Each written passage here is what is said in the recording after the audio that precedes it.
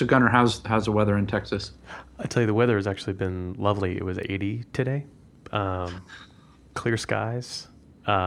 Yesterday was spectacular. Today's a little bit overcast.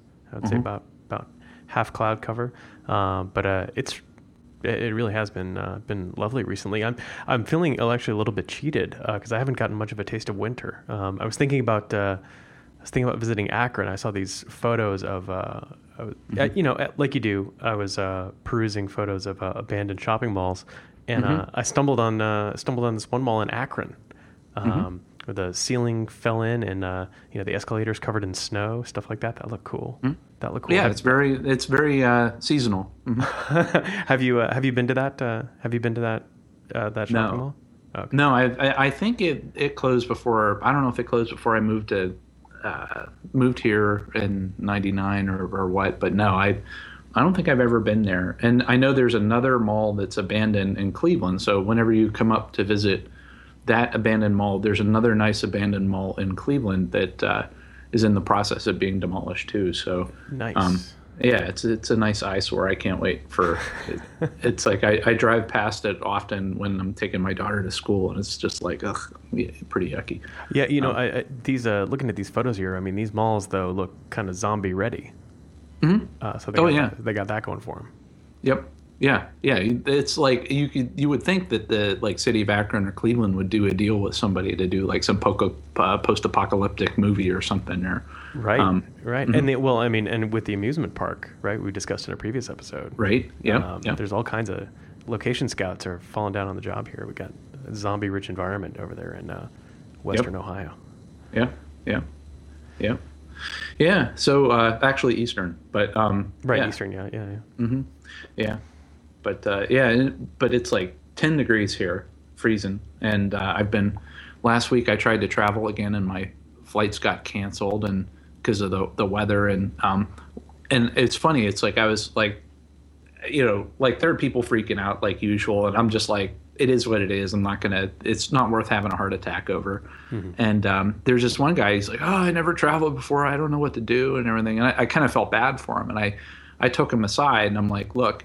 Here's the deal of what what's going on, because he didn't have a place to stay or anything like that, and it wound up that the flight we were supposed to leave on, the plane was there, but we didn't have a crew, and the crew was on a Charlotte to Akron flight, and then that flight was having mechanical difficulties and had to turn around and fly back to Charlotte. So like our flight got canceled, and I told him, I'm like, yeah, so I'm like, well, if so it's the kind of thing like if it's weather, the airlines aren't going to do anything for you.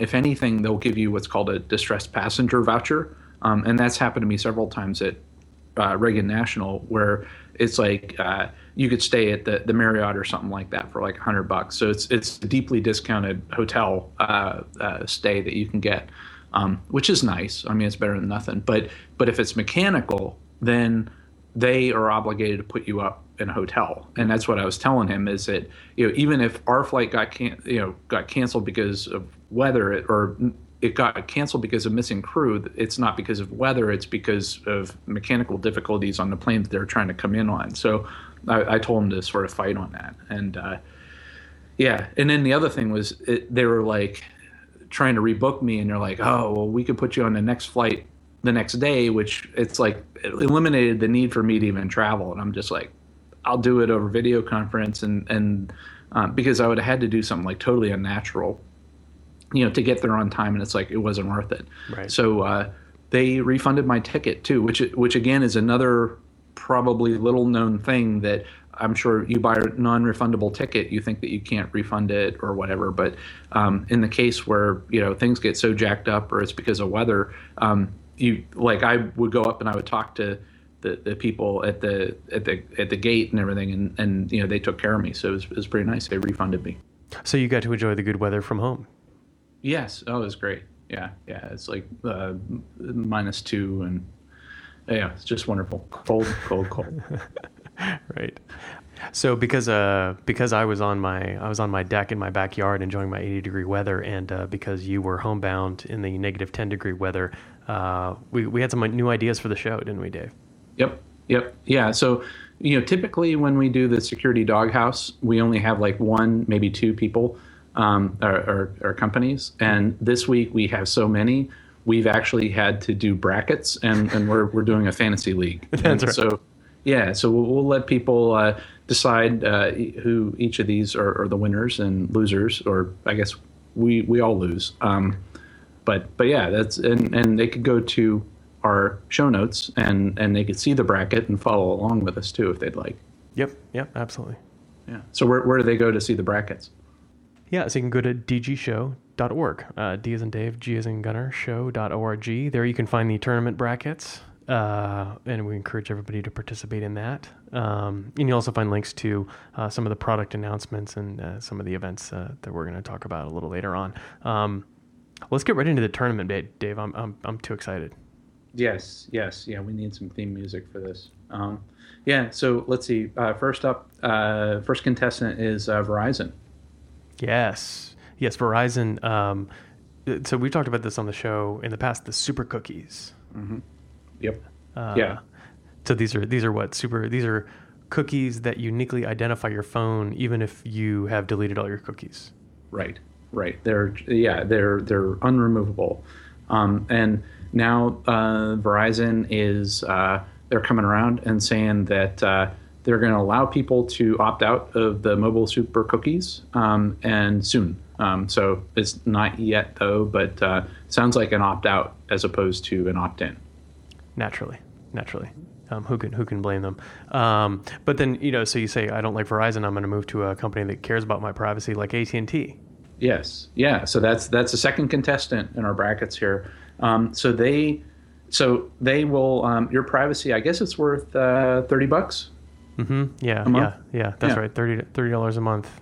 The AT&T fiber service will monitor your internet usage and sell that information to advertisers unless, you could think about this two ways.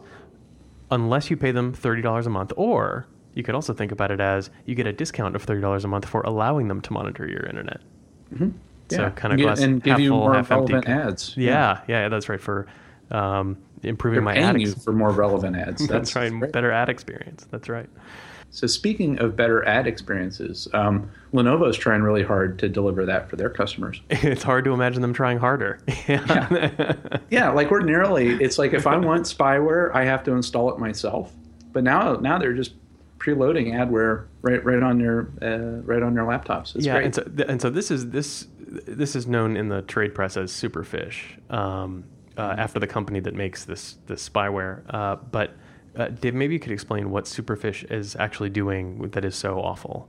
Yeah. So let's see here. So that what they do is they monitor your web traffic while you're shopping, and then it shows you similar projects or similar products to the images that pop up in your browser, and then you even when you're connected through a TLS certificate and everything, it will still it could circumvent that. Oh, so they actually issue their own certificate? Uh-huh. And everybody has the same one, right? Right. So what they do is they install the Superfish Certificate Authority certificate, gets installed on your machine, and so anything that Superfish signs is made to look like it's okay. In other words, it permits Superfish to pretend as though it were Google or Amazon or Bank of America, which A, allows it to monitor all of your encrypted traffic. Mm-hmm. B, also allows Superfish to then sell that service to other people. So Lenovo actually made money because Superfish paid them to install the software on their machines. Nice. That's great. Yeah. And Superfish, they're cool with that? Yeah. Oh, yeah. They're saying there is no problem. Yeah, they're saying there's no problem. Actually, just as we're going to press here, they issued a statement saying that us issuing our own certificate authority is not a security risk. Yeah, you just have to trust them. Yeah, because all you got to do is trust them. No big deal. Speaking of companies that just require absolute trust, Facebook. Mm-hmm. Yep, they're the next one in our brackets here. So let's see. They're trying to help us too, right? They want us to have a better ad experience. Mm-hmm. Yeah. Dave, I'm so delighted to learn so many companies are worried about my ad experience. Mm-hmm. Yeah. Why waste your time on ads that aren't relevant to you? That's right. So thoughtful. Yeah. So what are they doing? So they're there. So the little Facebook like buttons that are on like all the news articles that you read, or somebody's page, it'll say like thumbs up. That little widget is coming from a Facebook server, which means that Facebook now has the ability to track you as you go from one website to another. Everybody knew that Facebook was doing this, and other companies do this. Google does the same thing with the Google Plus and whatever. Not so bad, I suppose, except that Facebook is now selling that information to advertisers. Oh, nice. Yeah, so they're finally cashing in on that trove of data that they've collected. So are they selling the data in bulk, or are they doing like Google does, where it's like you basically say, hey, I want to advertise to people in a certain age bracket that like to look at these websites, and then Facebook is the arbiter of the ad placement. Like they're the middleman that you pay the premium to get the targeted placement. So if I'm Facebook and I'm the man in the middle, I want to stay in the middle. So I'm going to sell that bulk data, just like Google, right? As you say. Speaking of Google, they're our next contestant. Yeah. So so Google, like one of the things, typically you would think that, oh, I got each of my apps running, Dan Walsh is happy that his Android phone is running SE Android, right? And everything's all in their own little force field. But it looks like Google now, they are partnering with over 30 developers to allow information to go out of their apps and into Google Now.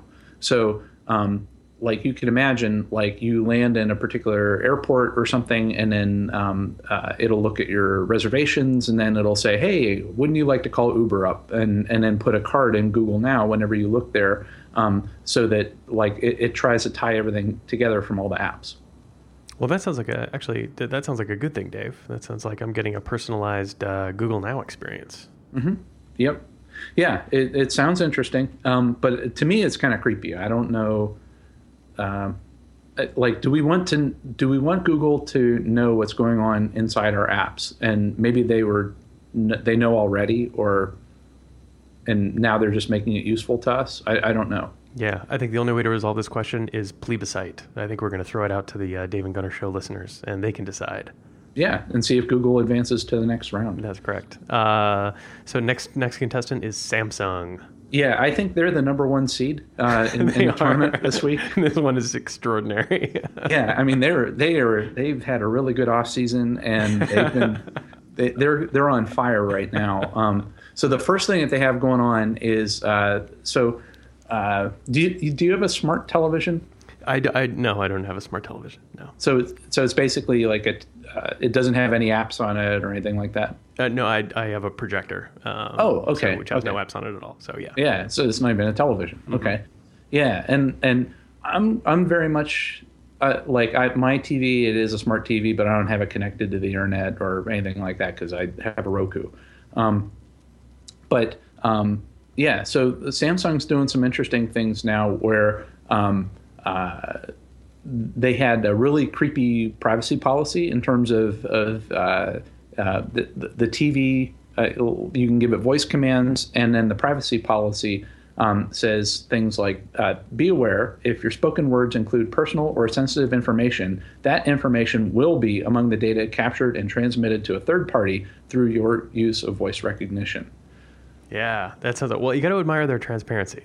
Well, hey, I'm in my living room. And people are worried about what they say in their living room, and basically anything you say in your living room could be transmitted to Samsung. But they've tuned up their policy a little bit with it. And the other part that I didn't like about that policy, saying that it was to a third party, which makes it sound like it could be anybody or a whole group of people. Or a government agency, but they changed the policy a little bit to actually name the party who it's going to that is doing the transcription service and all that. But and they also said that, hey, you could always turn it off or turn it on and just don't connect it to the internet. And so they're a lot more explicit. They name the third party people, but the other thing that I saw too is that somebody compared the policy privacy with text from 1984. Right, of course. So that was pretty good, and people can go to the show notes and do that nice comparison. So that was pretty good. But then the other thing is that audio that you send up to Samsung that goes to the third party, that and also the transcription that comes back and all that, it is apparently not encrypted. So they're trying really hard to win this the Doghouse award. Yeah. So they're doing that, and it even gets even more interesting. There's another thing that came out with the Samsung televisions is that they're some, like, you know how like you can have your TV and then you could plug in like Plex or plug in a USB drive and look at an MPEG movie that you have on, and watch the MPEG from your just plugged into your television set and watch that. Mm-hmm. And people were reporting that, hey, I'm watching a movie through the Plex app, and it's somehow Samsung is inserting ads into while I'm trying to watch this movie. So improving your ad experience. Right. Yeah. I mean, why? Yeah. So they've gone out of their way. But it looks like in this case, they are claiming that is a bug. But there is so people were seeing like Pepsi ads while they were watching their locally stored movies off of their Plex app. And so, like, if you're installing apps, like smart apps on your television set, they're figuring out ways to insert ads into the media while you're watching that. And what Samsung was saying is that, oh, that was a mistake. That's where people can actually opt in to look at those ads. And I'm just thinking, all right, who would be like, oh my gosh, I don't have any ads on this, and I need a way to opt in, and so I could look at ads while I'm watching local movies. So that really surprised me. Yeah, well, I mean, I would be happy to have a Pepsi ad inserted into my movies for if I had to pay Samsung $30 less a month for use of the television, right? Yeah, exactly. Yeah. Yikes. All right, so but it's obviously the world of software and networks is incredibly dangerous. So let's move into the physical world with our next contestant, who's Uber. Yeah. So they are working on improving the security of their experience by adding a panic button to their app, so that anytime you're using their service, if you are worried, you can press a panic button inside the app, and it will alert the local police and provide the GPS coordinates of where you are and all that. So that's pretty nice, huh? Yeah, that's kind of nice. You have a service that's so dangerous it needs a panic button. Right. Yeah. And to me, it's like, the product designers there are like, I think they're focusing on the wrong things. Right. It's like, no kidding. Yeah.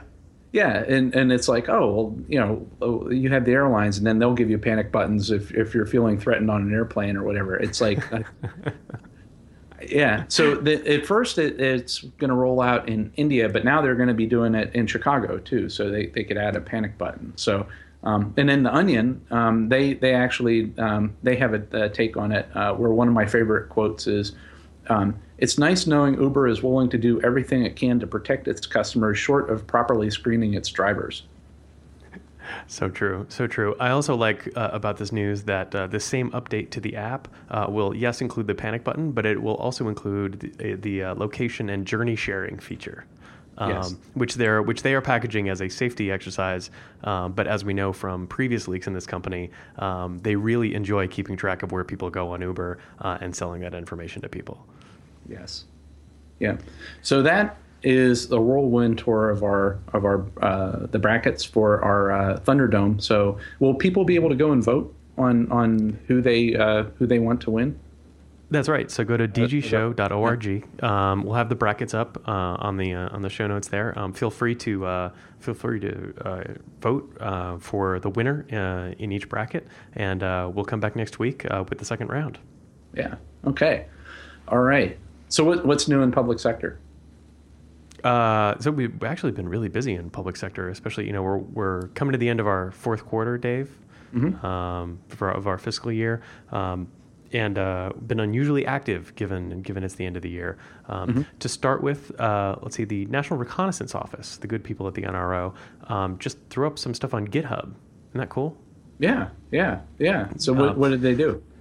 So these guys collect. Well, it's the NRO, so you know exactly what they do. They chew through tons and tons of data, a lot of it classified, and that's complicated, right? When you're building a large-scale computational system that needs to handle data at different levels, you need to keep all that data separate, but you don't want to have to build a brand new computational engine for every kind of classification that you've got, right? So you need kind of a general purpose multi-level HPC system.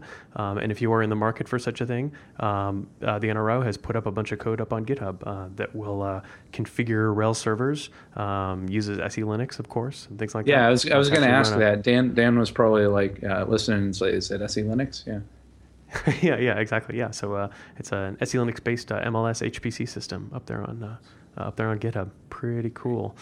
Let's see. Moving into the UAV space, our colleague Matt Zager over there on the middleware team just had an article in Red Hat House Organ Military Embedded Systems. We seem to be publishing a lot in that magazine lately, which I'm very happy about. So Matt had an article up there about ways that open source middleware can help out, especially on the ground stations for the UAVs, getting them to work more efficiently and connect back to the home office. So nice work, Matt. It was an excellent article. And then we got 2 product releases. We got Red Hat Enterprise Virtualization and Red Hat's OpenStack. New versions of those just came out. Which I am super excited about. I really enjoy. We've been having a lot of conversations with customers about infrastructure as a service and virtualization, and when to use OpenStack and when to use Red Hat Enterprise Virtualization. These products just keep getting better and better in every iteration. I know that's corny to say, but they really do. Rev is now capable of inception, I like to call the feature. Yes. So Rev, the Red Hat Enterprise Virtualization, can actually host itself. And that may sound a little goofy, but here's the use case, Dave. I'm in a Humvee. I got 2 pizza boxes in the back, right? And I got all my apps in the pizza boxes. And the reason I have 2 pizza boxes is in case one of those pizza boxes fails. Maybe I want to use virtualization to get more apps onto those pizza boxes. The trouble is, with Rev, in the past, you would have needed 3 pizza boxes because you need one to actually host the Rev engine and then 2 others to host your workloads. Well, now that Rev is self-hosting and can manage the virtualization that it's actually that it itself is running on, you only need the 2 pizza boxes, which is pretty sweet. Yeah, pretty cool. And then Red Hat OpenStack. So of course we're slurping down the latest updates from the upstream OpenStack community. So now there's better support for IPv6, some networking improvements, some high availability stuff with the networking as well. So anyway, a ton of miscellaneous improvements, but I think the pace of improvements on OpenStack is also improving, which is super cool to see. I'm very excited about that. Finally, and maybe most significant, so I actually follow this online design rag called Design Milk, and they kind of feature architects and artists. It's a nice way to kind of check out beautiful things. And I open up my Design Milk RSS feed, and what is in the RSS feed but the Red Hat headquarters? Oh wow! Isn't that cool? Nice. Yeah, it's really cool. So they did a little write up on the new Red Hat headquarters in Raleigh. They're the Red Hat Tower. Some beautiful shots of the interior and the exterior. Just lovely. So if you've never been to the headquarters and you want to see what it looks like, go check out this link on Design Milk. It's in the show notes. Yeah, I love the style and the architecture of the Red Hat Tower. Yeah, it's a little bit Mad Men, a little bit 2001. It's pretty cool. Yeah. Yeah. So you were at the Willard a little while ago, right? Yeah. So I keynoted this panel that Joel Jackson, head of middleware. He ran this panel with I'm going to forget everybody who was on it. There were like 6 people on it, but it was like Sunny Hashmi, the GSA CIO, Frank Chesney, the Air Force CIO. There were really like a high-powered panel. I don't think we've done a high-powered panel like that in the past. And what was cool about it? There were 2 things cool about it, Dave. The first thing about this panel that was great was Sunny Hashmi saying, "Open will win every time." Talking about open source and open standards and things like that. So I don't think I've ever heard a CIO from the government talk about it like that. Also surprising on this panel was a lot of the panelists were saying that private cloud was a temporary and necessary evil, and that over the long term, they think they're all going to move to public cloud. Interesting. So does that mean... Yeah. Do they mean private cloud, and do they count virtualized infrastructure as that, or is it do they mean more like literally the strictest definition of private cloud, where it's cattle? Yeah. So well, exactly. So this was actually a topic of conversation. Is one of the things that they're wrestling with is the scale up architectures versus the scale out architectures, and how some of the early failures of quote unquote private cloud are because they were trying to take the scale up kind of traditionally built applications and trying to stuff them into an architecture that was built for scale out. And so they were recognizing that for a long time they're going to be running kind of the traditional stuff right alongside the new stuff, and need to be able to do both at the same time, and being able to do them both either on premise or off premise. So, the kind of the decisions that they make have to move in kind of a bunch of dimensions at once. Anyway, totally fascinating. There will be a recording of the panel posted, and when it is, we'll be sure to include it in the show notes. Good. Okay. Yeah. So it's cool. All right. So Dave, I got a pop quiz. Okay. So under federal law, how long does it take before your emails are no longer private? They're always private forever. False. 180 days. 180 days. Wow. So this is a little public service announcement. So under a law that was written in the mid-90s, if you have posted your electronic communications to a third party, like Google or Yahoo or Hotmail or whatever, if that email has been on that service for more than 180 days, the government can get that email without a warrant. Wow, I did not know that. Yeah, kind of a big surprise, right? So the reason why this is back in the news is because there's now a bill before Congress to close that loophole. Obviously, the world is quite different than it was when that law was written, and so they're trying to shore that up so that it's no longer the case. But if you've got emails that are over 180 days old, sitting on a Gmail server somewhere, you might want to go ahead and take care of that. So there's something else to think about on this rule is. It's bad enough if you're a person and it only takes 180 days for your email to quote unquote go public. Think about if you're a company and you've got sensitive customer information, whatever, all that stuff is also going to be available to the government. Interesting. Anyway, so sleep well. Okay, I got another pop quiz. Yeah. Who's responsible for information technology in the federal government? Samsung. You would think. There was a wonderful article written about this because it is not at all clear. It turns out that there are dozens of people responsible for different aspects of federal IT policy and direction, and some kind-hearted journalists went through the hard work of actually untangling all of the relationships between the people and the organizations and did a little write-up on basically who's running the show. Anyway, anybody who works in federal IT, anybody who sells software to federal IT should definitely read this article. I found it was totally fascinating. They mentioned organizations and people that I had never heard of. So definitely go check that out. Yeah. Well, that's that is very different than selling in the commercial space, right? Because when you talk to the CTO of Walmart or the CIO of Walmart, there is one. And those decisions that get made ripple down, but now with the federal government, it's almost like multiple companies, right? Where they're all, you have CIOs and CTOs all over the place, even within an agency. Mm-hmm. Yeah, that's right. Yeah, exactly. In fact, you'll have CIOs and CTOs for particular programs inside different kind of subcomponents of an agency. Yeah. Sure. So if you win one over, that absolutely doesn't mean that you have the whole agency on board, or the federal government for that matter. Mm-hmm. Yeah, and if you're inside the agency, even if you make a decision to move in one direction or another, or to adopt, in the case of the panel, adopting a public cloud or not, that will have virtually no effect on anyone who is not directly underneath you, right? Yeah, fascinating.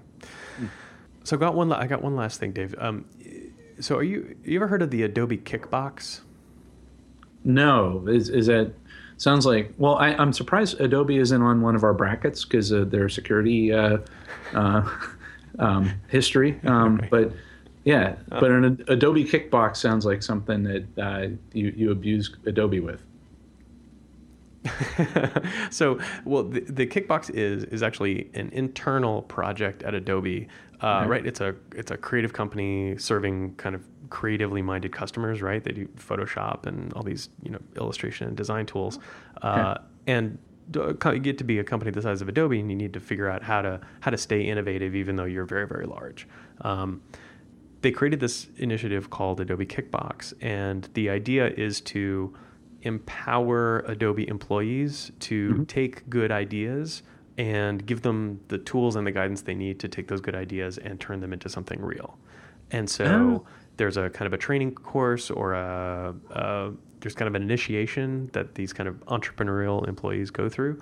And then they are given a red box. And inside that red box is basically a manual and a Visa card pre-charged with $1,000.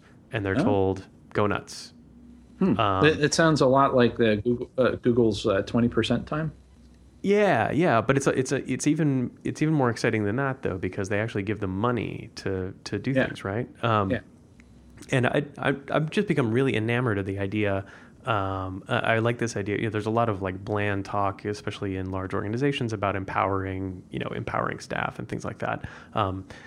Giving somebody $1,000 is empowerment, right? Like that is that's not lip service. That is a real commitment in saying like the company believes in you and to a lesser extent your idea, and we can't wait to see what you do with these $1,000. I just thought that was really cool. I thought that was great. And to make it D&G show ready, they took the project and they open sourced it, so it's all available on kickbox.adobe.com. Yeah. Yeah, Okay. pretty cool. So does like to me, I wonder if that would possibly lead to like shadow IT, where it's like, oh, I got $1,000, so I'm going to spin up some Amazon instances and do stuff. And would that be possible, Yeah, well, or is that a good idea? Yeah, that's a really good question. I think to a certain extent it's meant to create shadow IT. Because the whole premise of this is that you need to empower somebody to work outside the traditional power structures in order to kind of harness their good idea or their kind of creative energy. If they had to go through like a normal requisition process or whatever, the idea probably wouldn't get anywhere. And so the whole point is to have them kind of almost like red team their own organization by giving them all the tools to do so. It reminds me actually of what's that novel, Stainless Steel Rat? Yeah, that sounds familiar. Did you ever read that? No.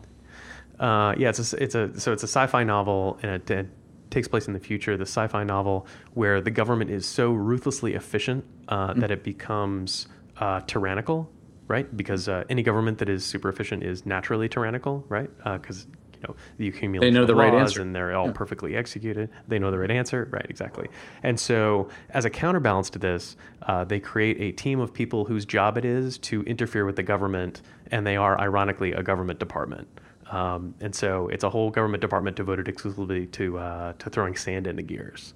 A really interesting idea, and similar in spirit to this Kickbox notion that using the traditional bureaucracy in a company, you wouldn't be able to take this creative idea and get it over the finish line. So instead, we're going to give people all the power that they need to do it outside the traditional power structure. Pretty neat, I thought. Cool. I'll have to check that out. So, Dave, if folks want links to the tournament brackets, to this Adobe Kickbox we were just talking about, or to anything else we've talked about on the show today, where should they go? Yeah, they should go to dgshow.org. So D's and Dave, G's and Gunner, show.org. All right, excellent. And please vote for in the brackets, and we'll see who's the winner next week. Yeah, nice. Okay, well, thanks, Gunner, and thanks everybody for listening.